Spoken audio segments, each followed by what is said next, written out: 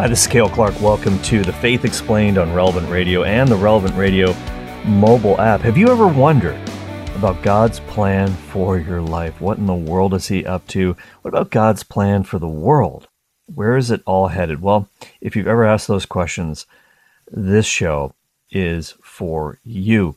Let's take a look at the very end of chapter 11. This is kind of the concluding word of glory, if you will, a doxology that's in St. Paul's letter before he kind of moves on to more practical matters. Not that these things aren't practical. Theology is always super, super practical. It should affect our lives, the way we think, what we do.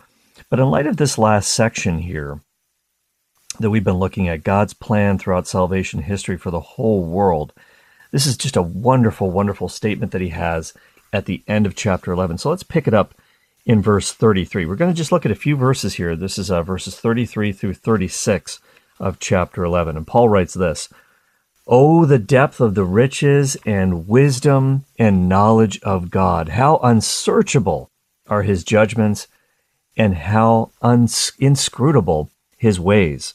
For who has known the mind of the Lord, or who has been His counselor, or who has given a gift to Him that He might be repaid? For from Him, and through Him, and to Him are all things. To Him be glory forever.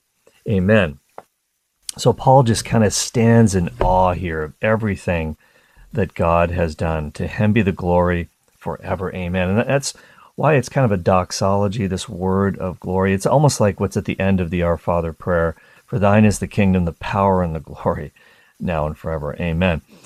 So this is a great conclusion to what he's been talking about. And just as at the end of the last little section, which kind of concluded with chapter 8, Paul talked about our individual lives and God's great care for us at the individual level. And one of the things he says there at the end of chapter 8, that nothing can separate us from the love of Christ. Tribulation, distress, persecution, famine, nakedness, peril, or sword, absolutely nothing. He says we are more than conquerors through Him who loved us, for I am sure that neither death, nor life, nor angels, nor principalities, nor things present, nor things to come, nor powers, nor height, nor depth, nor anything else in all creation will be able to separate us from the love of God in Christ Jesus our Lord. So that was when he was talking about almost God's individual plan for us. In that famous Romans chapter 8, verse 28 verse, we know that in everything God works for good with those who love Him, who are called according to His purpose. That's true at the individual level, and it's also true at the world level as well. And that's kind of what these last verses at the end of chapter 11 really talk about here. So there's kind of the first verse, verse 33. Paul talks about 3 points regarding God's plan. And then in the next couple of verses here, 34 and 35, he gives us 3 questions to remind us, as we need constant reminders of this, that God's plans are best. We can't do better than He can. So let's look at verse 33. These are the 3 points about God's plan. He says, "Oh, the depth of the riches of the wisdom and knowledge of God. How unsearchable His judgments and His paths beyond tracing out." So really the 3 points are God's wisdom and knowledge are rich and deep. They're rich and very, very deep. And the true riches here in life, as we know, are not money. It's not notoriety. It's not stuff, but it's wisdom. It's knowledge, especially divine knowledge. This is what the ancients longed for. Think about the Queen of Sheba, who traveled so far to partake of the wisdom of Solomon. And as Jesus said in the gospel, now someone much greater than Solomon is here. This is God incarnate, wisdom incarnate. So if we can access God's wisdom and His knowledge about the world and the way things are, we'll be truly, truly rich. And that's why it's important for us to know the Scriptures really well, just as St. Paul did. We need to marinate in the Scriptures because we'll just be able to imbibe the wisdom and knowledge of God, and then we'll be able to apply it in our everyday life. And most people don't have this. They don't have a clue about this stuff. So it's just a wonderful, wonderful blessing. But when Paul sits back and looks at the way that God has arranged world events and how He's brought the Gentiles into the church, all the stuff that we've been talking about and how in reaching the Gentiles, you're really reaching the lost tribes of Israel as well, because they've been intermingled with the nations. So this is how, in the end, all Israel will be saved, when everybody is brought into the church and accepts Jesus Messiah for all people. So this is just astounding to Paul, the way that God is the ultimate chess master. There's no human move, there's no human choice that anybody can make with free will, as evil as it might be, that can derail God's ultimate plan. He's always able to outfox the evil one and make everything work for his glory. So that's the first point, the depths of the riches and the wisdom and knowledge of God. And then the second thing he says in verse 33 is God's judgments are unsearchable. They're unsearchable. They're so deep. He's got knowledge that we don't have. And sometimes we think we can do better than God. Sometimes we think that we could make better choices than him. We'll get into that. If I were God, I would have done it this way in my life. Well, thank God you're not. Thank God I'm not.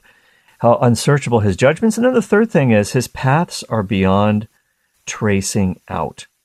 His paths are beyond tracing out.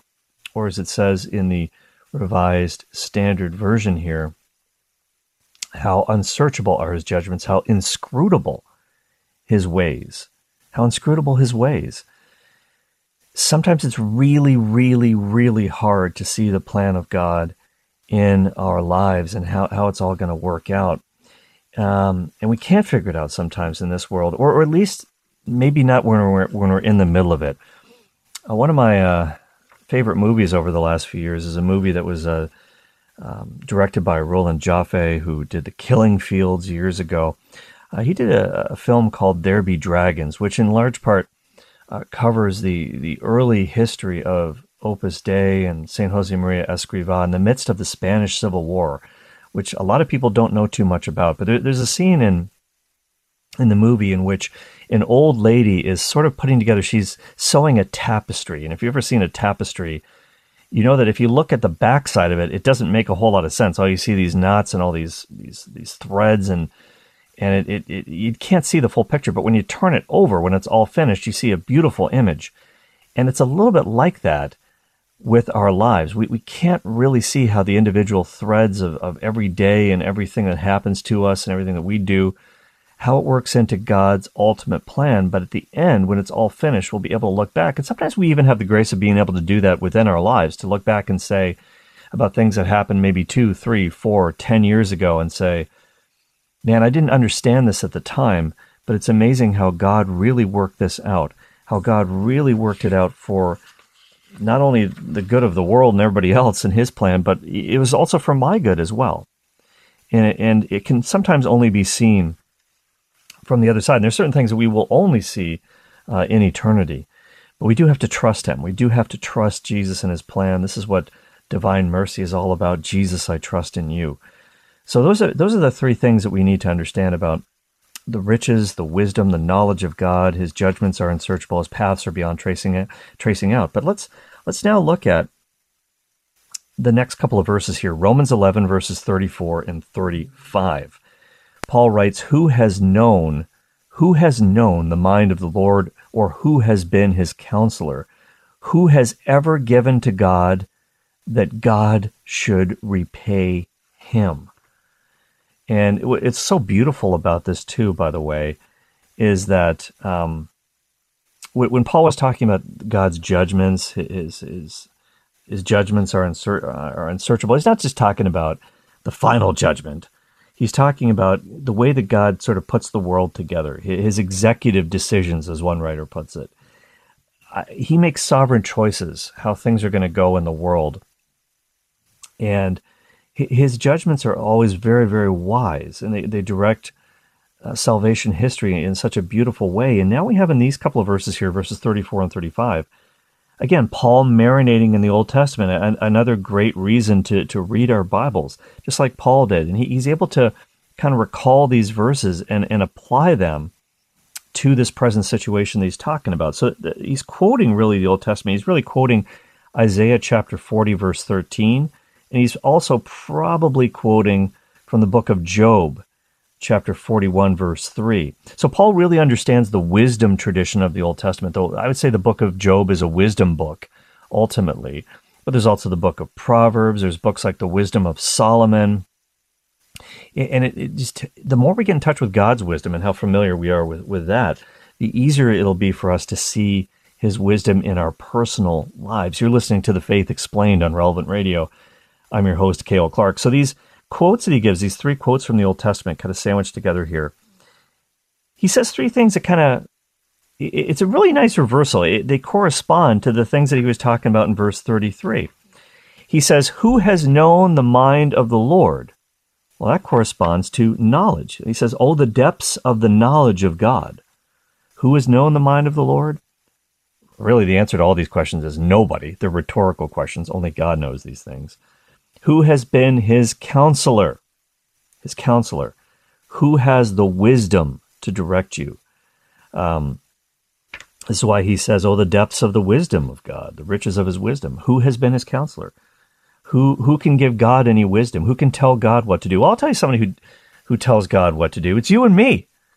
It's you and me. Sometimes we do this in our prayers. We love to tell God how we think things should go.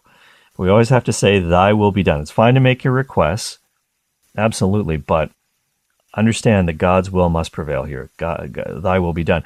Peter did that as well. And this is why Peter, another reason why he's most people's favorite apostle, because we do a lot of the foolish things that he did, don't we? He was always trying to tell Jesus what to do. No, you will never go to the cross. This must never happen to you. Jesus said, get behind me, Satan. You're not thinking the thoughts of human beings. You're not thinking the thoughts of God. You're thinking the thoughts of human beings. You're thinking in a way that's in opposition to God. And that's what the word Satan means, by the way. It doesn't just mean the chief of the fallen angels. It means opponent. The word means opponent. Yeah, he's God's opponent, but every time we sin, every time we aren't thinking God's thoughts, we're not acting in God's ways, we're kind of opposing God's plan too. And that's kind of what he was saying to Peter. He wasn't saying you are a devil or anything like that. He was just saying you're kind of in opposition to me, and you don't want to be in that place, because that's really what the devil and his angels are all about. You don't want to do that. Then later on, of course, at the Last Supper, the foot washing, oh, Jesus, you will never wash my feet. Yeah, the other guys will let you do it. I'll never let you do it. And then Jesus says, well, if you don't let me wash your feet, then you have nothing to do with me. You have no part with me. You're done. It's over. Well, then give me a whole bath then. Just hose me down completely then. So he always does come back to Jesus, but we have to be really, really careful about that in our lives. We can't be the counselor of God. His wisdom is ultimate. We need to seek direction from wise and holy people. That's what spiritual direction is all about. But we can't instruct him and tell him what to do. He's got the ultimate plan, and it's the best plan. And then the other thing here is, who has ever given to God that God should repay him? And then it corresponds to the riches, this idea of giving to God that God might repay you. Oh, the depths of the riches of God. Well, this is the riches of his grace. He is rich in mercy. Dives in misericordia. He is rich in mercy, and we can never say to God, God, you owe me one, because I was holy this day. I did the right thing. I've been a good boy. No, you can't say that to God. You can't say, you owe me one, Lord. We owe him everything. We can't. He's given us everything, and he doesn't need anything from us. We do offer our lives back to him. But it's very much like C.S. Lewis said in one of his books, it's sixpence none the richer. And there's a popular band that took that name, Sixpence None the Richer. It's kind of like a dad who gives, and he's working in the British system, of course, he gives his child, sixpence, and then the son goes out and buys the dad a gift. Well, it ultimately all came from the dad. But the point of it is that the son has to make that choice to give. And so God gives everything to us. So these are obviously theoretical questions that Paul is asking here. Nobody has known the mind of the Lord. God reveals it to us. No one's been his counselor. No one can tell God what to do. He's totally free. And God's grace, it's all a gift to us. It's totally gratuitous. So this is a big, big theme here, the grace of God in Romans. And then this last little verse here in this section, verse 36, Paul says, for from him and through him and to him are all things. To him be the glory forever. From him, and so really saying God is the source of all things. He's the sustainer of all things. All things are through him. He's the one that keeps it going, keeps the world in balance. And to him are all things. He's the goal. He is the goal, absolutely, of everything. And some people have said, really what St. Paul is doing here is he's kind of using Stoic philosophy here, because this is how the Stoics used to talk about this idea of, he's the sustainer, he's the source. Think about Marcus Aurelius, who was the Roman emperor, Stoic philosopher, really famous. He wrote his famous Meditations. Now, maybe you haven't read it, but you've probably seen the movie Gladiator. Marcus Aurelius is in Gladiator. It's very similar to something Marcus Aurelius, the Stoic, said, because in his Meditations, he said, from you, and he's talking about God, from you are all things, in you are all things, for you are all things. That sounds an awful lot like what St. Paul said. For from him and through him and to him are all things, to him be the glory forever. So is Paul, a pagan philosopher? No. He's a Catholic Christian, but he's able to take truth. See, all truth is God's truth. All truth is God's truth. If something is true, it belongs to God, because God is the truth. And there are elements of truth that can be found in philosophy. There's a lot of truth. And in fact, this is what philosophy is. Philosophy is the love of wisdom, and Christ is wisdom incarnate. Think about JP2's great encyclical letter, Fides et Ratio, faith and reason. He says you need both wings to fly. So the philosophers are not necessarily opposed to God. They're looking for truth. And so Paul was really, really good at taking things in the world. And he was in the middle of the Roman world. He was smack dab. Even though he was a trained rabbi, he grew up in Tarsus, a very cosmopolitan city in the empire. God prepared Paul to reach the Gentiles as well as his fellow Jews. He knew the way that they thought. When you go to Athens, as he did, he was able to converse with the philosophers.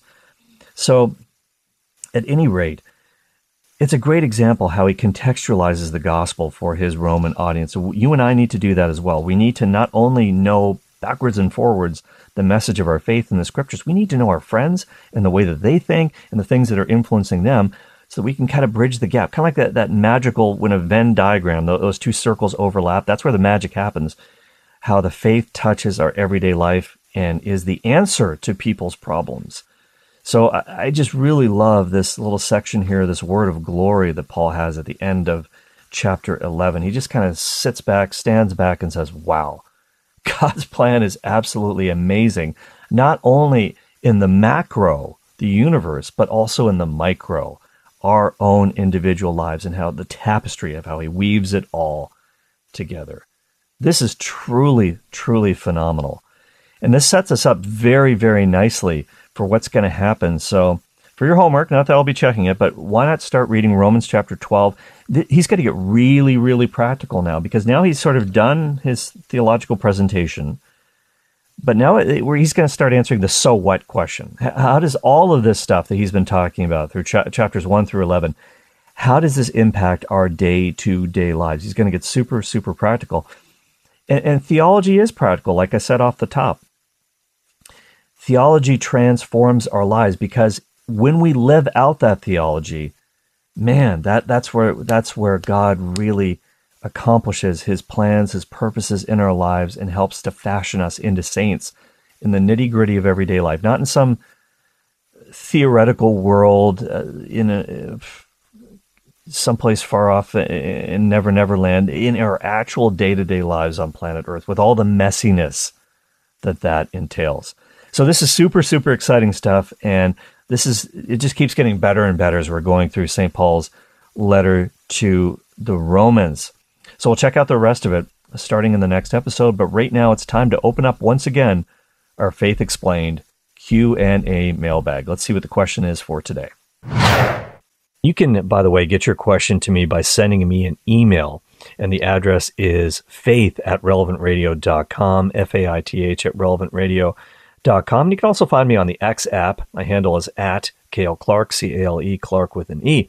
And this question comes to me via email from Brenda, listening in Phoenix, Arizona on Relevant Radio 102.9 FM, one of our great FM stations in the United States. And here's her question. She writes, "Hello, Cale. My husband was baptized as an Episcopalian, and I was baptized Lutheran. We were married at Stadium Vineyard Christian Fellowship. We've told our story many times before receiving the Catholic sacraments. 10 years later, we are now seeking the sacrament of marriage. Our priest continues to give us communion. Our friends who know us are confused. Why do we have to take all these premarital classes? Catholics who do not know us well respond with, "You evil, full of sin sinners." Why are Catholics so mean, saying we are living in sin? Thank you. Signed, Brenda. Okay, Brenda, I have to tell you, I want you to write me a follow-up email here because I'm a little confused by this email as well. There's a lot of information that I'm missing here. Now, you said that your husband was baptized as an Episcopalian. Now, for those that don't know, the Episcopalian communion is what they call the Anglican communion, or the Anglican church. Is not really a church because they don't have valid sacraments, but you know what I'm talking about. And that's what the Anglican church is called in the United States, the Episcopalian church. And Brenda says that she was baptized as a Lutheran. So if they're both valid baptisms here, then we have actually a valid sacramental marriage already, even before you guys came into the Catholic Church. So I'm a little bit confused here. This is how somebody becomes a Christian, by the way. It's through baptism. It's not by simply believing something about Jesus, right? In the letter of James, it talks about even the demons knowing who Jesus really is, and they shudder. They're scared. I mean, they know who he is, and they know the power he's got, but they're still demons. They're not good angels because they've rejected him. And so it's not just believing in Christ, it's being baptized. That's how you actually formally enter the church. Those who believe but are not yet baptized, we call them catechumens. They're in the catechumenate. Some of them might be in the RCIA program, which is kind of the modern version of that.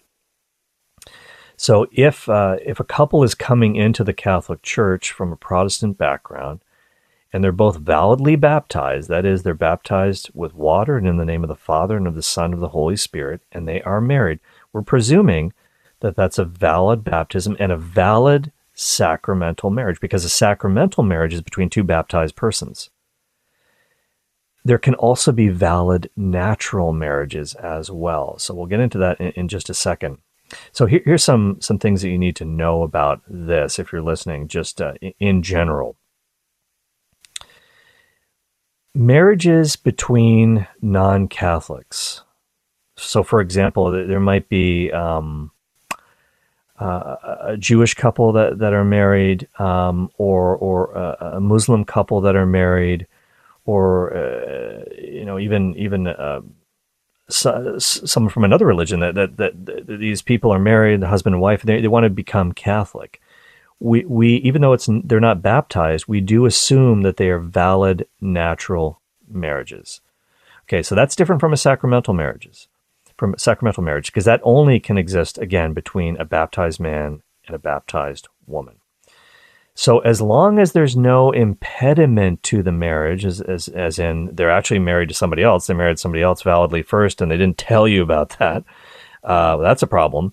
We're assuming that you're not too close in relations or something like that. We're assuming that these marriages are valid when these people come into the Catholic Church.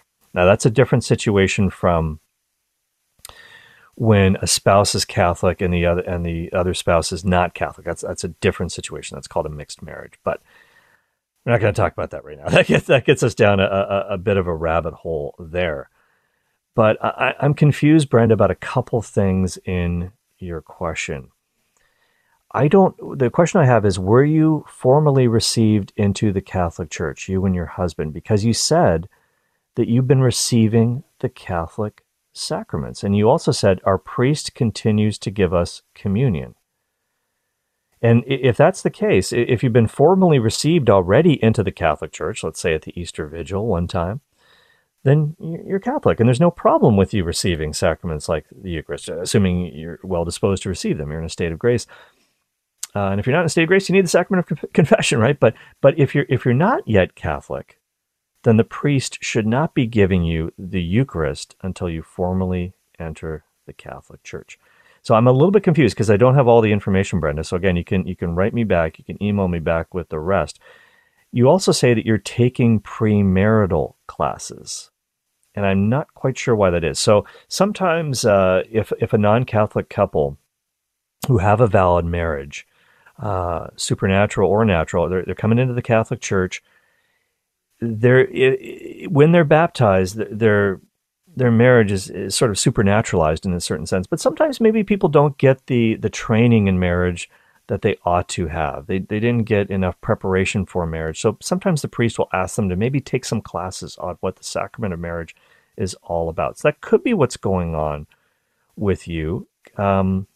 But I'm also kind of wondering, because you say that some Catholics who don't know you well are saying you evil, full of sin sinners to you. And they're also saying that you're living in sin. Well, like I said, if your marriage is valid, sacramentally or naturally, you're not living in sin. So I don't know why they would say that. So I think I'm missing some information about this. Now, in terms of these Catholics that you know who are saying these things to you, I would say to them, I don't know if that's the approach if you want to get people on your side, saying you evil, full of sin sinners. Now, sometimes it is. Sometimes it is. John the Baptist, of course, that's essentially what he said to the Pharisees. You brood of vipers, who warned you to flee from the wrath that is to come. It's almost like he wants the hammer to be dropped on him in a certain sense. That's what it seems like. But no, it's strong medicine. Of course, he wants them to be saved as well. And telling people the truth, sometimes in a way that kind of grabs their attention, that does get certain people to repent, for sure. Everybody's different. Everybody has a key that unlocks their heart. And sometimes it's not the gentle turning of the key to open the door. Sometimes it's kicking the door down, like John the Baptist. Oh, you evil, full of sin sinner. Oh, that might actually work with some people as a cold approach. Some people need a bit more of a pat on the back than a kick in the pants. But I would simply say this, Brenda, write me back. Tell me some more information about your situation, and then maybe I can answer your question a little bit better. But I hope that what I did say was helpful information for you about how the church looks at marriages of those who are coming into the church. And for those listening, hopefully that was enlightening to you. And anybody else listening today can write into me as well. The email address is faith@relevantradio.com. I'll try to answer your question as best I can. Find me on the X app at Cale Clark, C-A-L-E, Clark with an E. And I'll see you in the next episode of The Faith Explained. You can also catch me every day, 5 p.m. Central, right here on Relevant Radio, The Cale Clark Show. God bless you. Talk to you soon. The Patrick Madrid Show on Relevant Radio. Perhaps you have a God topic question, or if it's a Bible question, could be just about anything. Call me. At the intersection of faith and culture, The Patrick Madrid Show on Relevant Radio.